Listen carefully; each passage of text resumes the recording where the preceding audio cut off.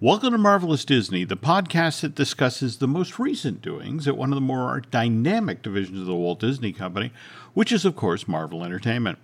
This is entertainment writer Jim Hill, and my co-host, the amazing Aaron Adams, and I are recording this week's episode on Wednesday, July 13th, 2022, which means that the two of us have, at some point today, seen episode 6 of Ms. Marvel. Have we heard yet? Is this the season finale or the series finale? I would guess by that end credit scene that we haven't seen the last of Kamala. It really depends. I think they're just going to sit there and look at numbers for a while and see if, what the audience was and what the makeup of the audience was. Mm-hmm. And then take a look at what the internet is saying. Is it positive? Is it negative? And there are things, the decisions you make are full steam ahead with the sequel. The follow-up series, or it could be a movie, but we've already got the Marvels lined up, so that would lead me to think we should go back to series after the Marvels, or you cancel it altogether, right? And so I think it's just a matter of what the numbers say, and then after that, what if it's a close call, what does the internet buzz, positive, negative, otherwise? Of course, this past weekend, we also had Thor: Love and Thunder arrive in theaters, and if we're talking strictly box office, this Taika Waititi movie made $143 million. That's the third highest opening weekend in North America for all of 2022. So the story just today was about how this coming weekend, Thor domestically will blow past $200 million at the box office. Now, numbers, great. On the other hand, what was fascinating, at least for me, over this past weekend was the number of people who clearly loved Thor Ragnarok and came back and said, oh, Taika went too far this time. Too silly. It was all over the place tone-wise. And the online community giveth and the online community taketh away. Do they not remember Thor: Dark World? Does that not occur in their mathematical equation for their complaints at all? Interesting you bring that up because there were so many people who were suddenly pretending, oh, I loved Thor: The Dark World. It's like, really? Okay. But anyway, we'll tell you what, folks. Aaron and I will talk in depth about both this limited series and this theatrical release in the second half of today's show. But first, the news. And as always, the news portion of Marvelous Disney is brought to you by Storybook Destinations, trusted travel partner of the Jim Hill Media Podcast Network. For a worry-free travel experience every time, please book online at StorybookDestinations.com. You and I have talked at length, Aaron, about how much we love the quality of Ms. Marvel, whether it's the cast, the look of the thing, the photography, the crazy use of locations. So hoping that this time next year, the show will get some recognition when it comes for primetime Emmys. Because we just found out what the past year's worth of limited series for Marvel Studios did. And they did reasonably well. They took home 19 primetime Emmy nominations. 8 of those were for Moon Knight. 6 were for Loki. 3 were for the animated series, Marvel What If, and finally 2 for Hawkeye. Remember how this time last year, Elizabeth Olsen got a Best Actress nomination for a limited series, likewise Paul Bettany, Best Actor limited series, and Kathryn Hahn, Best Supporting Actress, and these were all for WandaVision. This time around, basically all of the nominations were in the creative categories, the editing, the effects, the costuming, that sort of thing. The one exception was Chadwick Boseman, who received a posthumous nomination for Outstanding Character Voiceover Work, and that was for him portraying T'Challa as Star-Lord.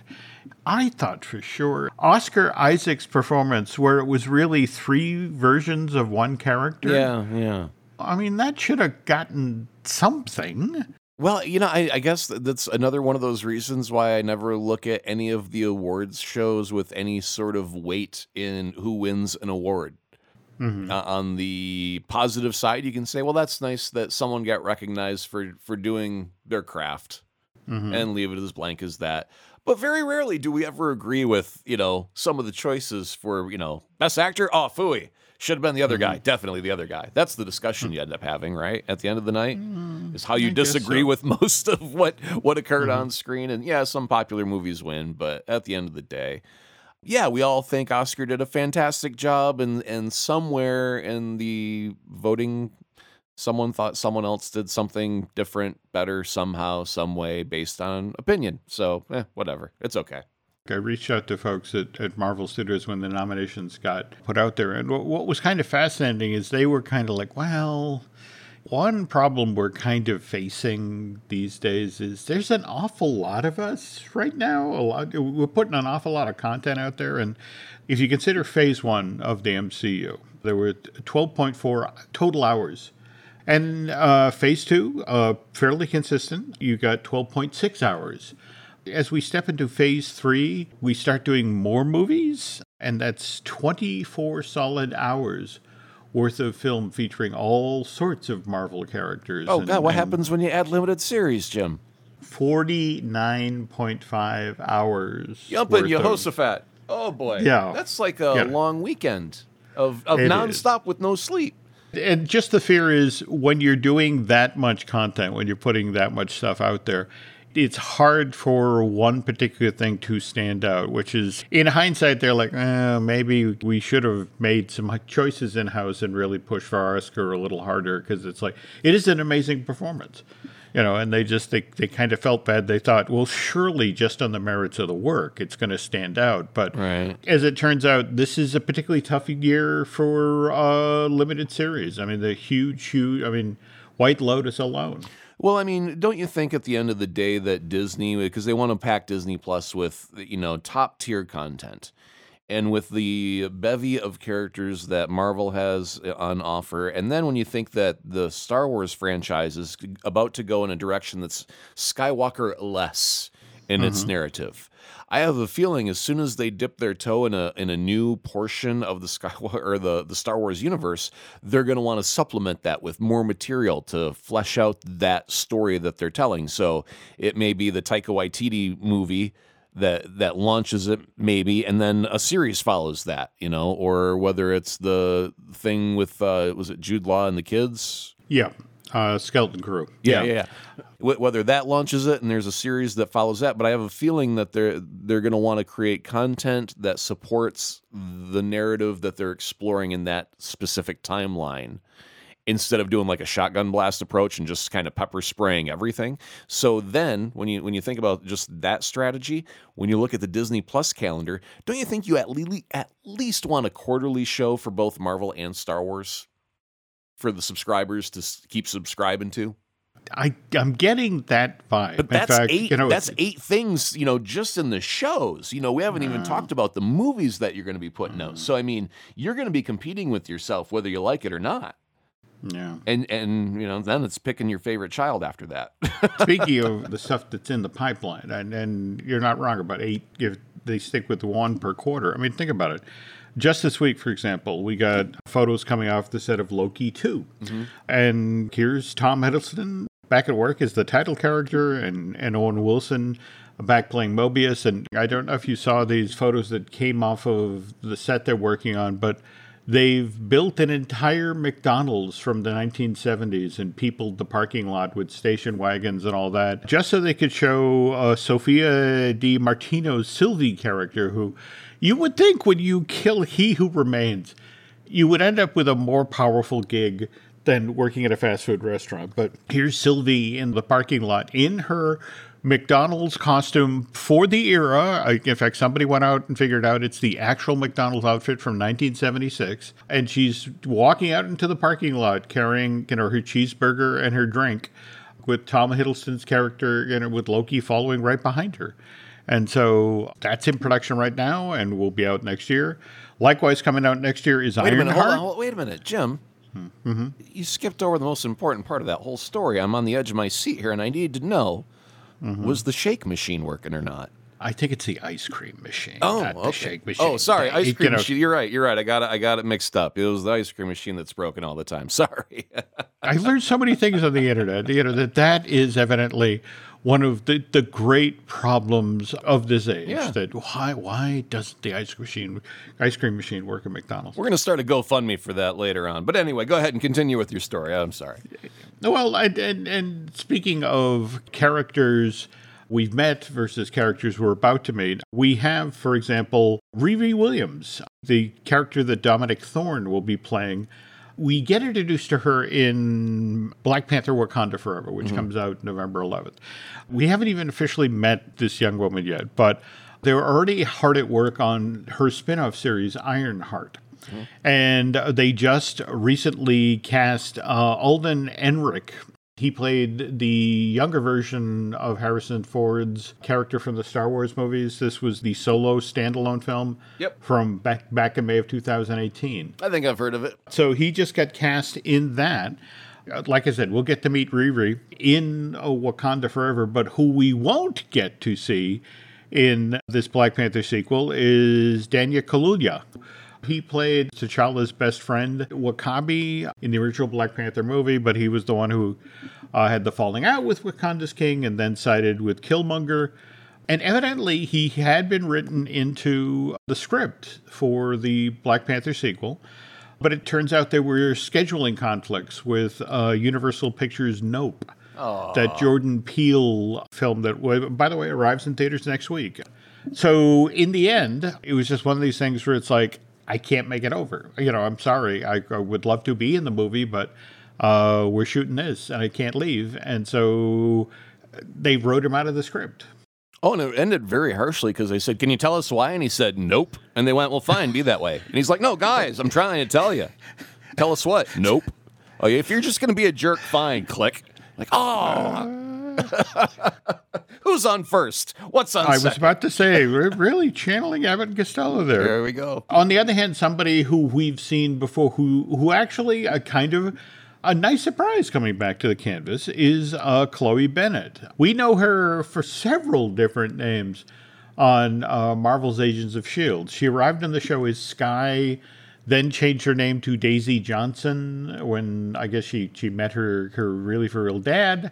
And then by the end of the show, thanks to some Terrigen crystals, she was now Quake. Okay, now this brings up a whole slew of questions that I did not expect to have happen during this episode. Okay. If she's playing her old character from Agents of S.H.I.E.L.D., that should reconfirm that S.H.I.E.L.D. is now canon. I mean, it was only a few months ago we were saying, did Kevin write S.H.I.E.L.D. out of existence? Is it no longer canon? She's going to be showing up in Secret War, which is the show that's built around Samuel L. Jackson's Nick Fury character, who was in charge of S.H.I.E.L.D. And didn't Nick Fury actually show up once in the ABC show? Didn't they bring him in? Oh, they had like a cameo from a couple of actors. I can't remember who they were, but either way, it brings up the Inhumans again, which is also rather surprising because I had written them out of the canon as well. Even though we still saw Black Bolt in Multiverse of Madness, I still was just kind of thinking, it's that one-off. It's that one-time thing. Again, think about it. We were saying that this past November, December, when Vincent D'Onofrio's, in fact, think about how long we waited before Kingpin finally came on the canvas. Oh my God, it's Kingpin. Sure. And in that same window of time, we of course got Charlie Cox's Matt Murdock turns up as Peter Parker's lawyer in a blink and you'll miss it appearance in Spider-Man No Way Home. Evidently, these two gentlemen are legitimately coming back on the canvas because we just got word coming off of the set of Echo that Charlie Cox's Daredevil character and Vincent D'Onofrio's Kingpin will be part of the storyline for Echo, which, of course, is a follow-up continuation of last year's Hawkeye. And then, again, just to further muddy the water here, we have just this past week learned that we now have a director for Captain America 4, which this is Captain America as played by Anthony Mackie, who used to be the Falcon, but then took Steve Rogers' shield. And all right, hold on. Before you get to the reveal of the director, the question I'll ask is this a director that's already been in the MCU? It's not some brothers, I don't think. Is it a new person, an old person? Who's new or old? Julius Ona. No, that doesn't answer the question. have they directed for us before? Not to my understanding. Okay, all right. So we've got New Blood. Now, mind you, the script is being handled by Malcolm Spellman, who is the creator and writer of Falcon and the Winter Soldier. Okay. And he's being assisted by Daniel Munson, who was a staff writer on Falcon and the Winter Soldier. So, script is going to be similar in tone to, again, the wonderful Falcon and the Winter Soldier limited series. But we have a new director, so going to be kind of interesting to see what he does and how that story moves forward. Forgive me, folks, there's kind of a method to my madness here tonight. We just talked about 5 different projects that, films and limited series that Marvel is working on now in addition to other projects. And all of these films feature some huge effects work. And I bring that up because I don't know how many of you are aware of the discussion that's going on over at Reddit with some visual effects professionals. This has been kind of whispered in the background for a while now, but this is finally coming out into the spotlight. And they are talking about why they don't want to work for Marvel Studios. And their reasons are unworkable deadlines on these limited series and these movies, huge pressure to deliver scenes and effects on very, very short deadlines. And some are flat out claiming that Marvel Studios has the worst visual effects management in Hollywood today. Just want to share a few quotes why people are just so frustrated with Marvel. And it's like, take for example, on Thor, they asked for a complete mini sequence 2 to 3 weeks before deadline. Another example is they expect a smorgasbord of options so they can change their minds 3 more times. Mm-hmm. This one really does kind of a deep dive. Marvel probably has the worst methodology when it comes to production and visual effects management out there. They can never fix the look of a show before more than half the allotted time to produce the effects on a project is already over. And the artists working on Marvel shows are definitely not paid equivalent for the amount of work they put in. And finally, one veteran flat out says, I request not to work on Marvel movies and TV shows. Unfortunately, they've become our biggest client. This didn't used to be like this, Aaron. In fact, I've got a copy here right now. This book is called The View from the Bridge, and it's the memoir of Nicholas Meyer. He was the gentleman who wrote and directed Star Trek II, The Wrath of Khan, and Star Trek IV, The Voyage Home. He tells a story about when he's gotten hired. This is 1981, and he's just been signed to direct the film, and he's about to rewrite the script. And so Harv Bennett, the producer, asked him, well, what about the script? And it's like, well, we've got 5 different drafts. Why don't we just make a list of everything we like from the 5 drafts? It, could be a plot, a subplot, a sequence, a scene, a character, a line even. And then I'll write a new script and cobble all these together, all the things together that we choose. And Harv pauses for a moment, and it's like, well, the problem is that unless we turn over a shooting script of some sort to Industrial Light and Magic in 12 days, they can't guarantee that they can get, all of the effect shots done in time for the June release. And I mean, we're talking about, they're literally, this is the fall of 1981, because they had committed to just one effects house that was going to do all of the work for that film. Now, I bring that up because if we jump ahead to 2004, I don't know if you've ever seen the Roland Emmerich movie, Day After Tomorrow, the one about... Yep. Okay. Nancy and I were lucky enough to go to a Visual Effects Society symposium where we watched Roland sit on stage and basically talk about people prior to making effects, giant effects films like this one. They would stick with one house. They'd just go with an ILM. And I don't do that. What I do to keep my costs down is I literally take every effects scene in the movie and I parcel it out to a different effects house. Mm-hmm. So on this movie, we had 12 different effects houses working on all these things. Mm-hmm. And that was actually supposedly the moment that kind of broke the industry, because it was that then became the norm. Mm-hmm. In fact, Nancy and I were sitting in the theater yesterday watching Thor: Love and Thunder and watching the 10-minute long credit sequence roll by where it was this endless sea of, okay, this affects house, and then this affects house, and then this affects house. And, all of them having taken on individual elements of the film. And you can go online right now, and there is a piece of video that Taika Waititi and Tessa Thompson, and they're looking at a scene that's set at New Asgard, where it's Lady Thor, Chris Hemsworth's Thor, Korg and Valkyrie are in a room together conferring about what to do next. And so two of them look together, well, what do you look at the scene? And Tessa actually says, well, Korg doesn't look real. And Taika, it's like, yeah, well, we didn't have enough time, and maybe I should have made him bluer, and blah, blah, blah, blah, blah. But they themselves admitted, well, we didn't have enough time. Right.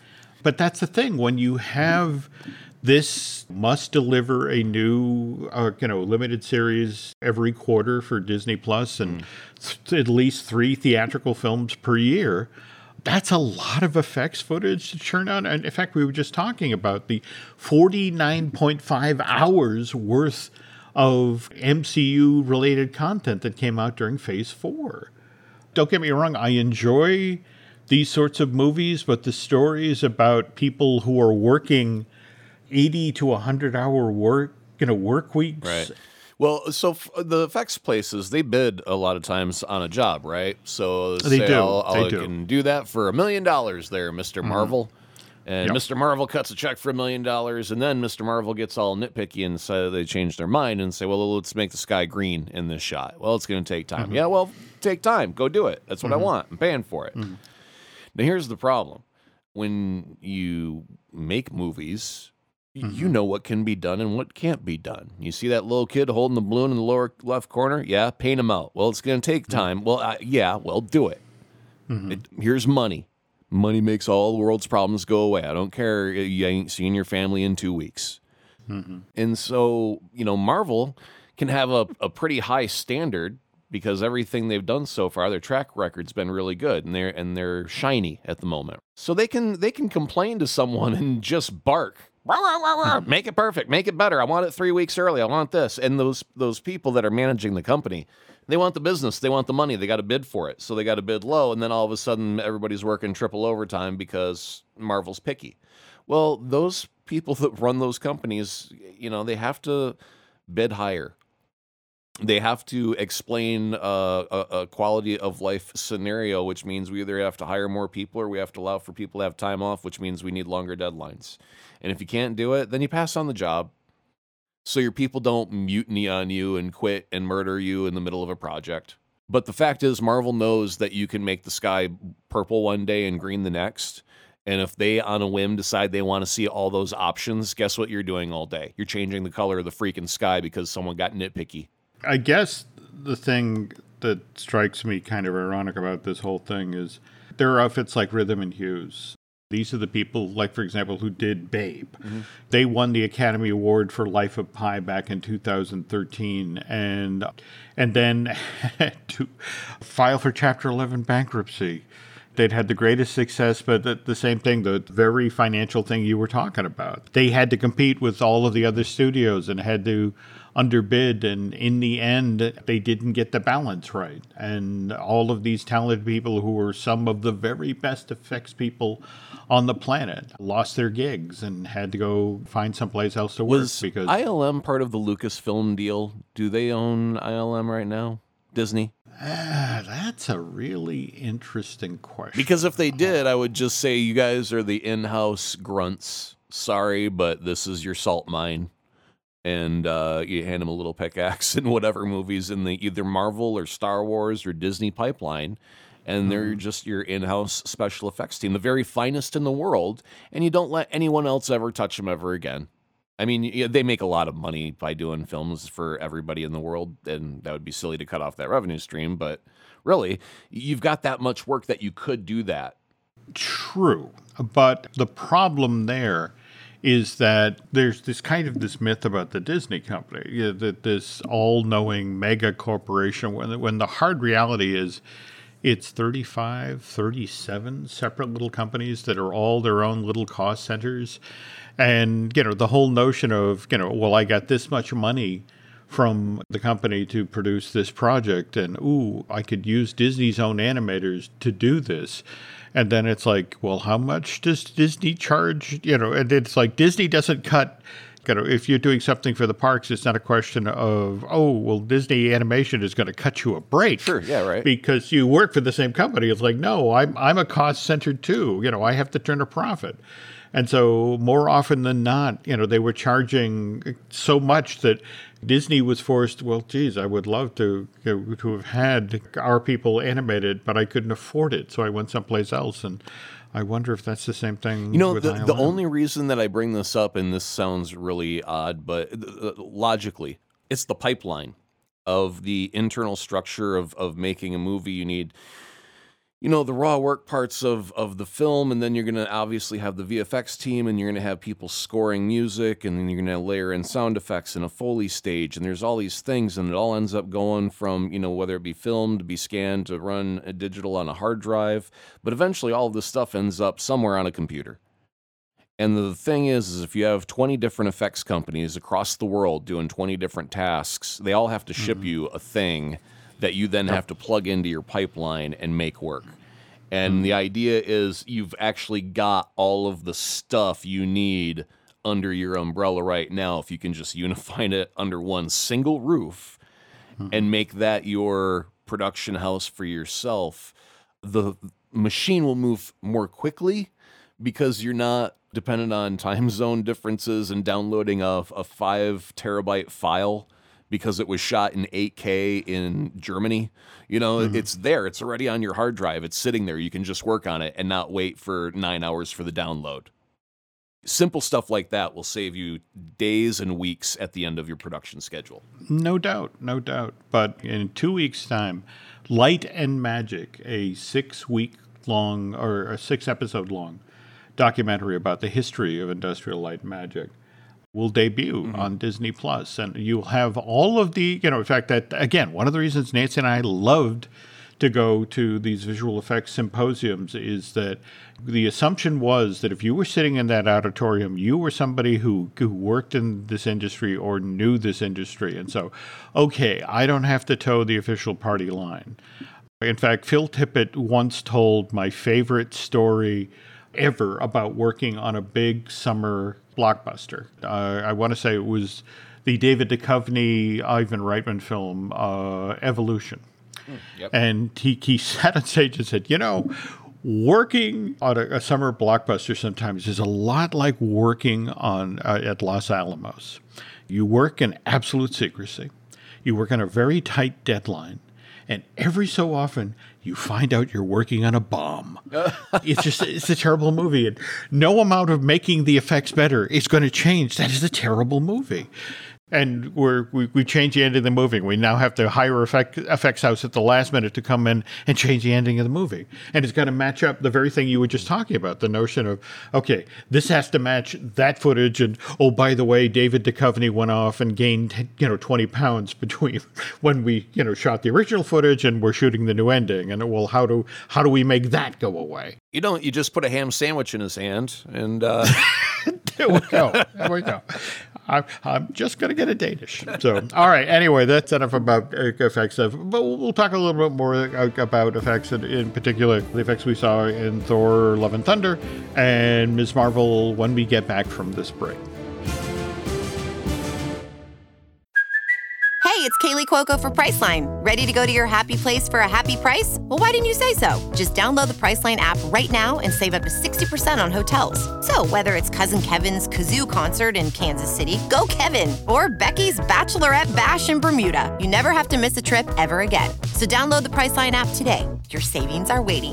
Go to your happy place for a happy price. Go to your happy price, Priceline.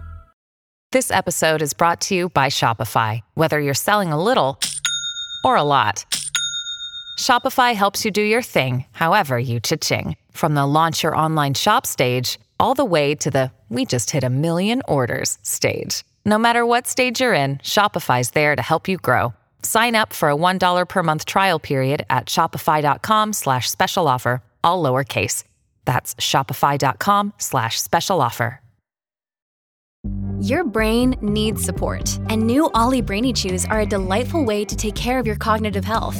Made with scientifically backed ingredients like Thai ginger, L-theanine, and caffeine, Brainy Chews support healthy brain function and help you find your focus, stay chill, or get energized. Be kind to your mind and get these nootropic chews at ollie.com. That's OLLY.com. These statements have not been evaluated by the Food and Drug Administration. This product is not intended to diagnose, treat, cure, or prevent any disease.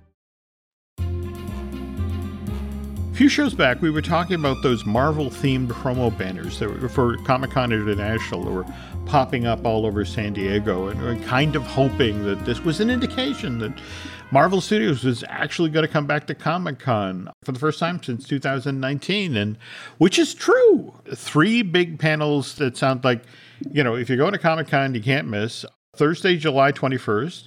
In Ballroom 6BCF from 2:15 to 3:15. They're doing a presentation on Marvel's Moon Girl and Devil Dinosaur, which has just been pushed out to 2023. The hard reality of if you're a television series, it's not just that, are you a well-produced show? Do you have good stars? It's like, and are you on the right night? Are you on in the right, do you have the right time slot? Does that matter in the streaming world anymore? Was this for streaming? Where was this going? This is supposed to start on Disney Channel, but also be on Disney Plus. So okay. I get the uneasy feeling that, that maybe having the right window to drop this in might have been because let's watch over that, because it would be interesting to find out if Disney's got the strategy of, let's put it on live television at a set time, let's say Monday at noon. And then when does it drop on Disney Plus? Is it a week later? Is it a day later? How much weight do they put on the live coming first, if any at all? Do they drop them both on Monday, right? That's an interesting question, because I know they were doing some of that with Owl House and Amphibia, that it would drop on channel first and then they'd be available. What was the gap? Do you remember? I'm trying to remember. Like I'll tell you what, I'll do a couple of days off the top of your head. It doesn't have to be specific, but it wasn't like a month away. I want to say in some cases it was weeks later. Oh, really? Okay. Yeah. So. Well, that would be interesting if they waited a couple of weeks, because that means they're putting a lot of emphasis on their live TV. They don't want that to get lost in the excitement of Disney Plus. And the other thing is, I was just thinking the other day, I have not purchased a Marvel movie on either a digital format or a physical format since I've been a Disney Plus subscriber, and that's 2 years now. Well, I have to admit, I'm still a sucker. I will walk by the end cap and go, "Oh, the new one is out." Okay. Okay. Again, I have very slow or low sales resistance. I would love to be able to see a peek at what if their either digital or physical media sales have slumped at all, because if say 10 million people are subscribers to Disney Plus. Do you lose 10 million sales of, say, if they're 5 million are Marvel fans and 5 million are Star Wars fans? Do you lose 5 million in sales on DVDs and Blu-rays and digital from that? I mean, you've got the subscription and you're still buying. So the answer is it's not a direct equation. There's a percentage that's happening. What's that percentage? That's what I want to figure out there. They're being fairly tight with that, but on the other hand, we do have a quarterly earning call coming up shortly. Maybe they will reveal some of the info.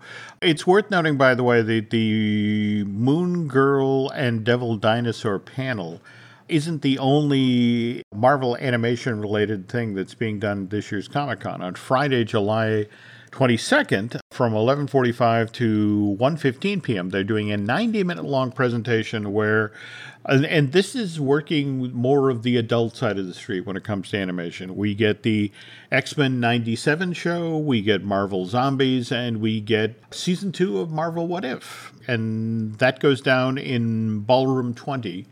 I have to caution you folks, if you want to get into Ballroom 20, it's a huge space, but it still fills up. I would suggest try to get into a panel, or at least one panel before the Marvel one.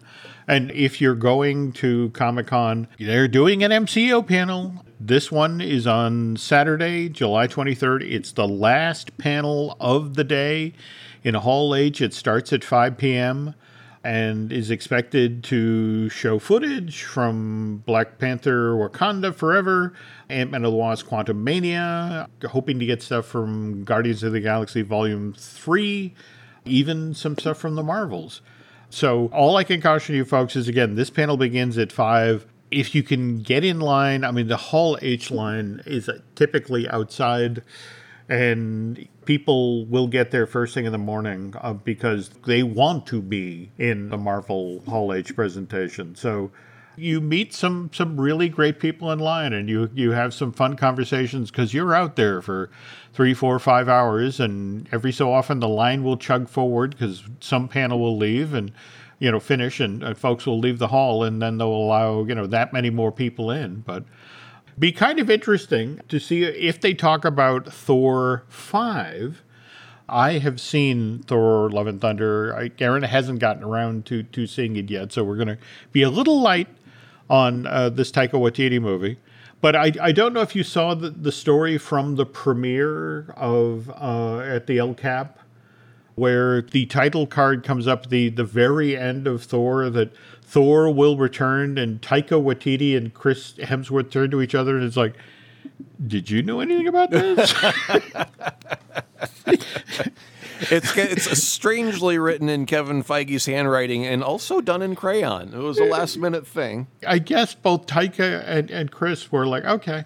So I heard that Taika said that he wouldn't mind doing another Thor movie if it was like $5 million budget road trip movie. I know that there are some folks who have trouble with the tone of this thing. And I have to say, it's kind of a great summer movie. The stakes aren't crazy high like they were for, say, Infinity War or Endgame. We do lose a major character. Mm-hmm. And in fact, I would argue that the skill turned from it being a really silly, fun summer movie to something to having weight and meaning. I think Taika actually does a really good job. Mm-hmm. And Christian Bale's work as Gore the God Butcher, this is kind of what you really want for a villain. There's a full arc here. It's a great performance. It really is. So they were doing some reshoots with Christian Bale a while back because they didn't think they were quite getting what they needed for Gore. They were rather vague about what they were doing, but, just picking some stuff up. Mm-hmm. Obviously, it's not like you're going to see a frame flash up going, this is the original footage and this is the supplement footage. But the question is, what do you think it was that they were trying to capture? Was it the heart, a villain that you could sympathize with? Or was there some sort of rage in there that made him terrifying, where maybe that was it? Christian Bale has alluded to the fact, he same thing. He went to the movie and saw it for the first time. Oh, there's so much other stuff we did that didn't make it in. Right. And there's one genuinely terrifying moment in this movie that Bale does an amazing job of, but it's kind of the one really over-the-top moment in it. But beyond that, you get why this character would have done what he did. And I can see why, if they, again, remember the word we kept hearing is we're working on tone. We're working on tone. Mm-hmm. I could get why they'd go back and reshoot, because it's like, okay, you had it at 11, we need a 9. Mm.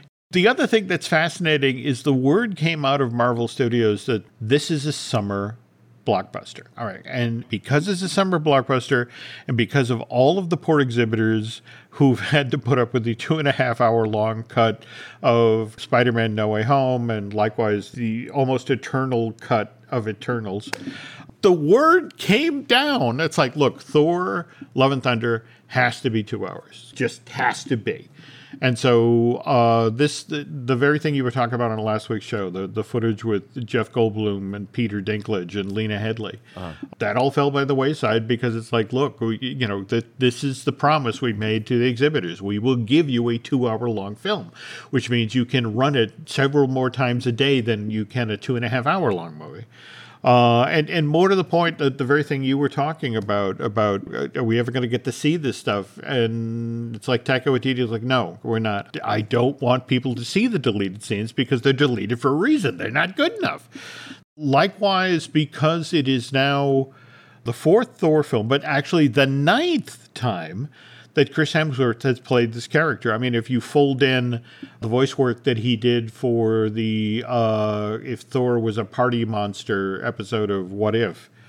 But they've done some really interesting things. Like, for example, if you go to Hollywood and you see this at the El Cap, they have the full array of character costumes on display there in the lobby and in the lower display space. Likewise, if you go over to Disney's California Adventure, just this past Friday, the Mighty Thor, James Foster's version of the character, is now meeting and greeting with folks at that theme park. Which, as I understand it, there are so many little girls who are kind of losing their mind. It's like, I want my picture taken with Lady Thor. So, but like I said, folks, we're going to let Aaron get a look at this, and then we'll do a deeper dive. Well, hold on a minute. You got to talk about the buttons, right? The little tease scenes. Well, I mean, I know what they are. Okay. You're not saving me from anything, and the fans kind of want to talk about those things. All right. Well, okay. So the mid-credit sequence, we have. By the way, we did not talk about Russell Crowe's take on Zeus, which he has him. Russell Crowe plays Zeus as if Zeus is the gentleman who runs a Greek restaurant.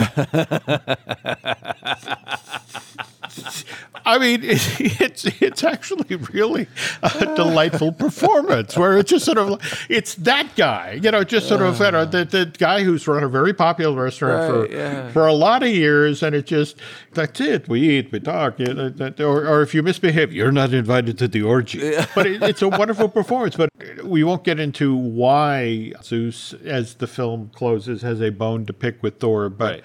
He definitely is looking to get even with the God of Thunder. And so he turns to his son, Hercules. Definitely, from your knowledge of the Marvel comics that Thor and Hercules start off as rivals, but then become friendly, right? Well, sure. I mean, you got to have the Greek gods and the Norse gods. All the gods got to find a way to coexist because there's so darn many of them. But the thing is, I'm more shocked by the stunt casting that they did with Brett Goldstein from Ted Lasso fame. I just can imagine, Hercules going, bloody hell. What the hell? Oh, that... No. But anyway, we got that with Harry Styles at the end of Eternals, right? He ends up coming out as brother of Thanos. Then we get Brett Goldstein showing up as Hercules at the end of this movie when we get to see him again. Is it going to have to wait all the way till Thor 5? That's usually how that goes. We've still got an Adam Warlock in a cocoon somewhere hoping to hatch for Guardians 3. We've got a lot of these things that are plopped at the end of a movie, and we're still waiting for them to come to fruition in many, many instances. So, and I've been seeing rumors of a Hercules series for Disney Plus, which I don't put a lot of faith in that until the stuff happens at Comic-Con and they make all of their announcements. There have been 1,001 rumors of late that have all been bupkis.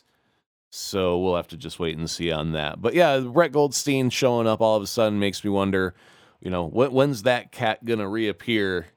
And in what form, what movie, what series is he going to show up in and why? It's intriguing you bring that up because as Thor and the Mighty Thor and Valkyrie and Korg are making their getaway from Zeus's hideaway, they blow through a window, and looking in this giant window are two Celestials from the Eternals and remember, we have also our Eternals, who's the big bad of the Cosmic Rewind thing at Epcot. And I just, it's that line from Mean Girls where somebody's trying to make a catchphrase Stop work. Stop trying to make fetch a thing.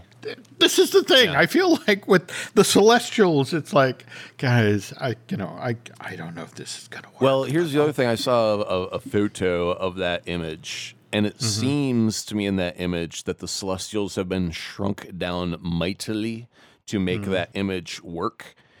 And that's one of those things in my anal retentive nature that will bug me till the end of time if that's the case, if they're all of a sudden much, much smaller.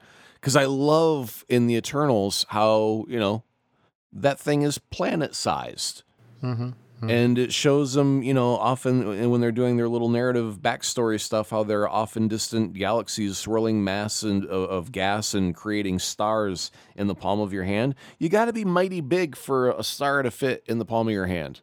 And if they shrink them down so they can play peekaboo through an Olive Garden window on Mount Olympus for Zeus, I don't know, man. I'm going to be like, oh, come on, guys. Come on. You can do better than that. So, I don't know. We'll see when I see it. Like I said, they keep trying to make fetch work. Okay. And then, so one more button. Yes. Well, Just say it. Rip it off like a Band-Aid. Go ahead. Okay, so we get to see Jane Foster arrive in Valhalla. And you, of course, know who greets her. Yep. Why I'm blowing. Heimdall, there we go. Idris Elba with the dulcet tones and those golden eyes that they give him. So, anything else story-wise that leads us down?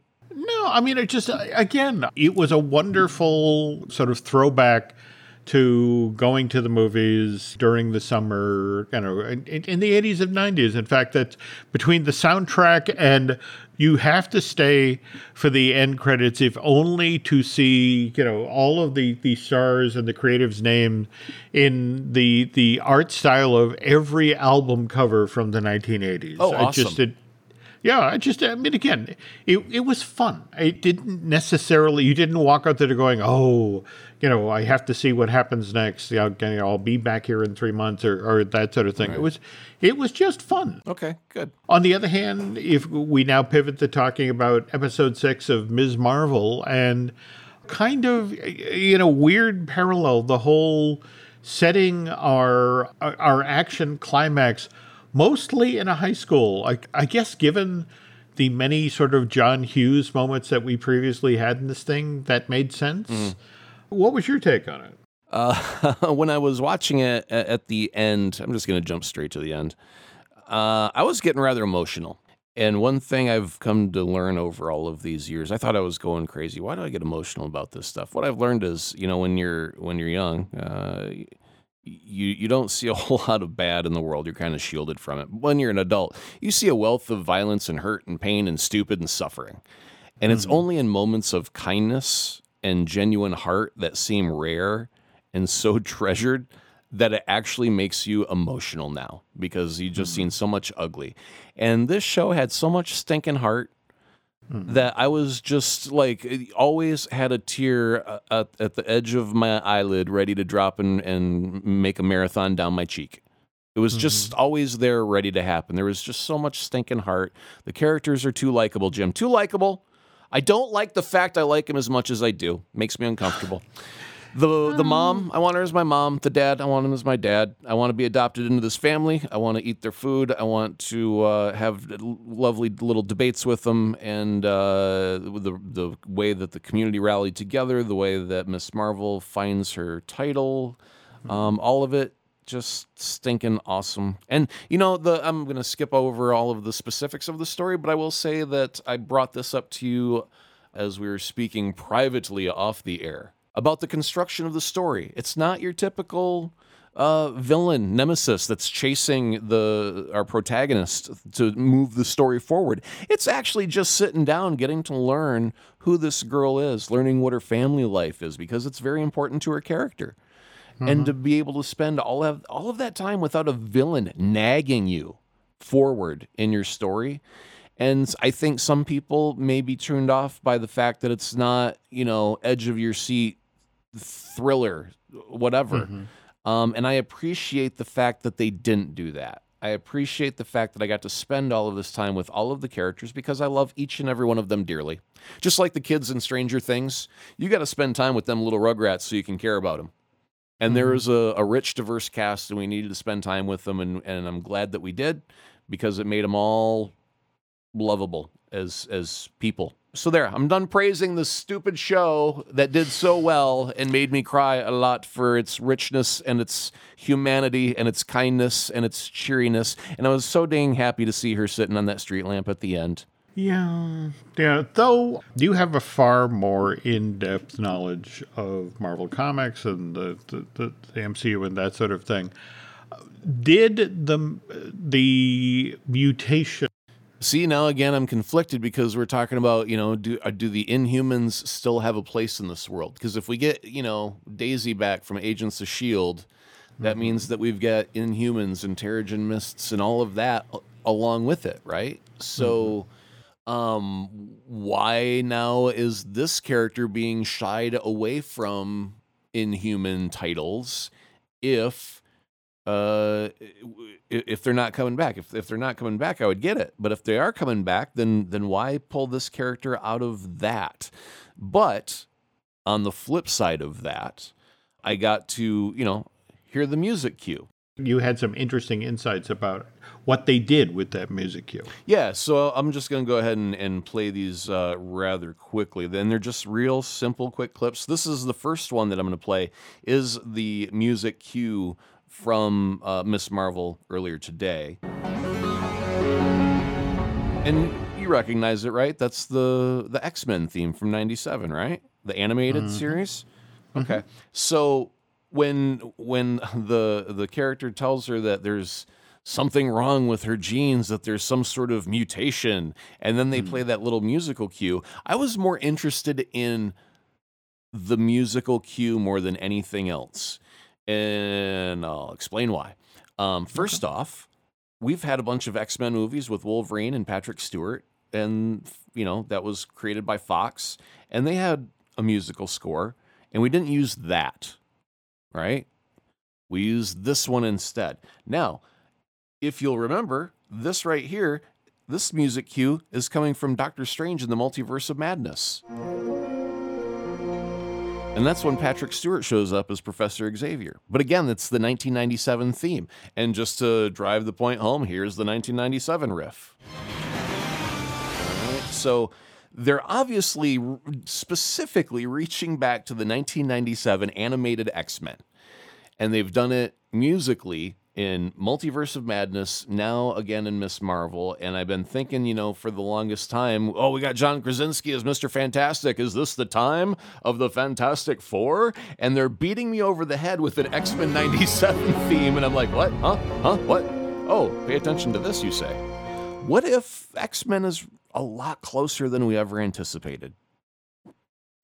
Well, I mean, they are making the X-Men 97 continuation, the animated series. I mean, they are. I mean, come on, the compass is pointing every direction to that as the next thing to keep your eyes open for, right? Isn't that what it's saying? That's a really interesting theory, because that's a whole, I mean, face it, that's a whole different template for bringing the X-Men into the MCU. If that's the flavor you're going for.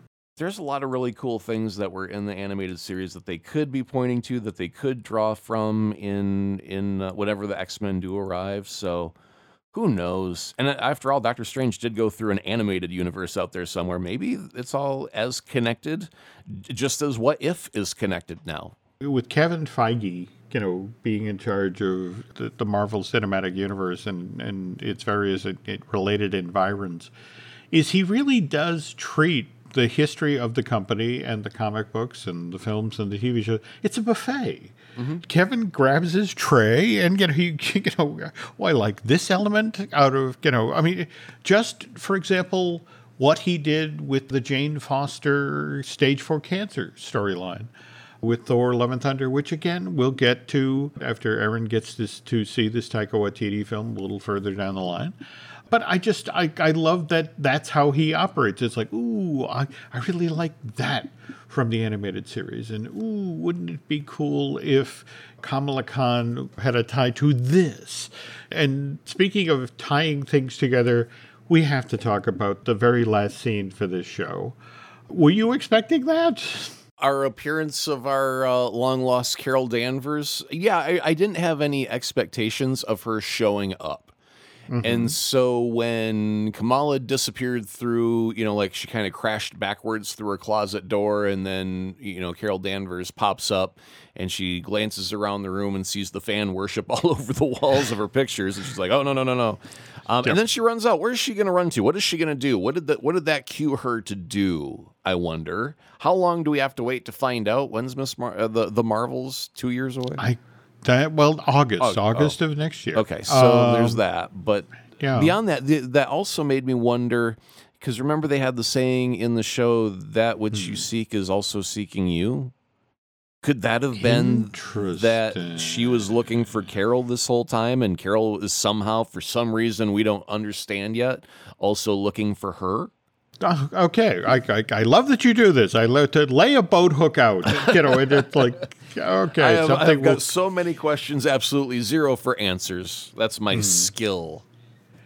But again, we're in that quiet little mourning period now, folks, because again, we've gotten our 6 full episodes of Ms. Marvel, and like I said, it's going to be a year plus before we get to see the Marvels and how Carol and Kamala and Monica all come together. But in the meantime, if we can wait a few weeks, we have She-Hulk, Attorney at Law. That debuts on Disney Plus on August 17th. And to bring this whole show full circle, people are pushing back against the initial teaser trailer and that sort of thing. We're suddenly in the weird Sonic space again. Everybody's complaining about the look of the Jennifer Walter, Titania Maslany's character, and the director of the show, Kate Corio. It's just like, we're working on it. We did the trailer, and we are asking ourselves, are we getting these facial expressions and these nuances of reaction correct? As we're working on these effects, it's all, this is where all the time comes into play, just really honing it in. Meanwhile, the VFX house is pointing up to higher up your list going, hey, see those complaints we registered earlier in the show? Read those again and get back to us. Well, here's the first thing. And we had this problem with the original Hulk back in the day when Ang Lee did it. And I had a friend who was just like, that didn't look real at all, dude. Totally didn't look real, dude. Totally stupid. Didn't look real. And I'm like, first off, have you ever seen a 17-foot tall green man in real life, just kind of walking about down the street? Well, no, dude, but you know what I mean. It looked fake. And I'm like, yeah. 17 tall green man.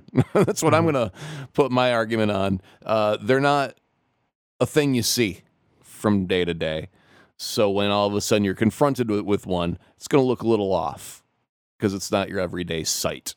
So, be okay with it. I mean, she's like now, because she grows taller, right? So she goes from 5'2" to like a whopping 7'3", and she turns green. Yeah, it's going to look a little odd.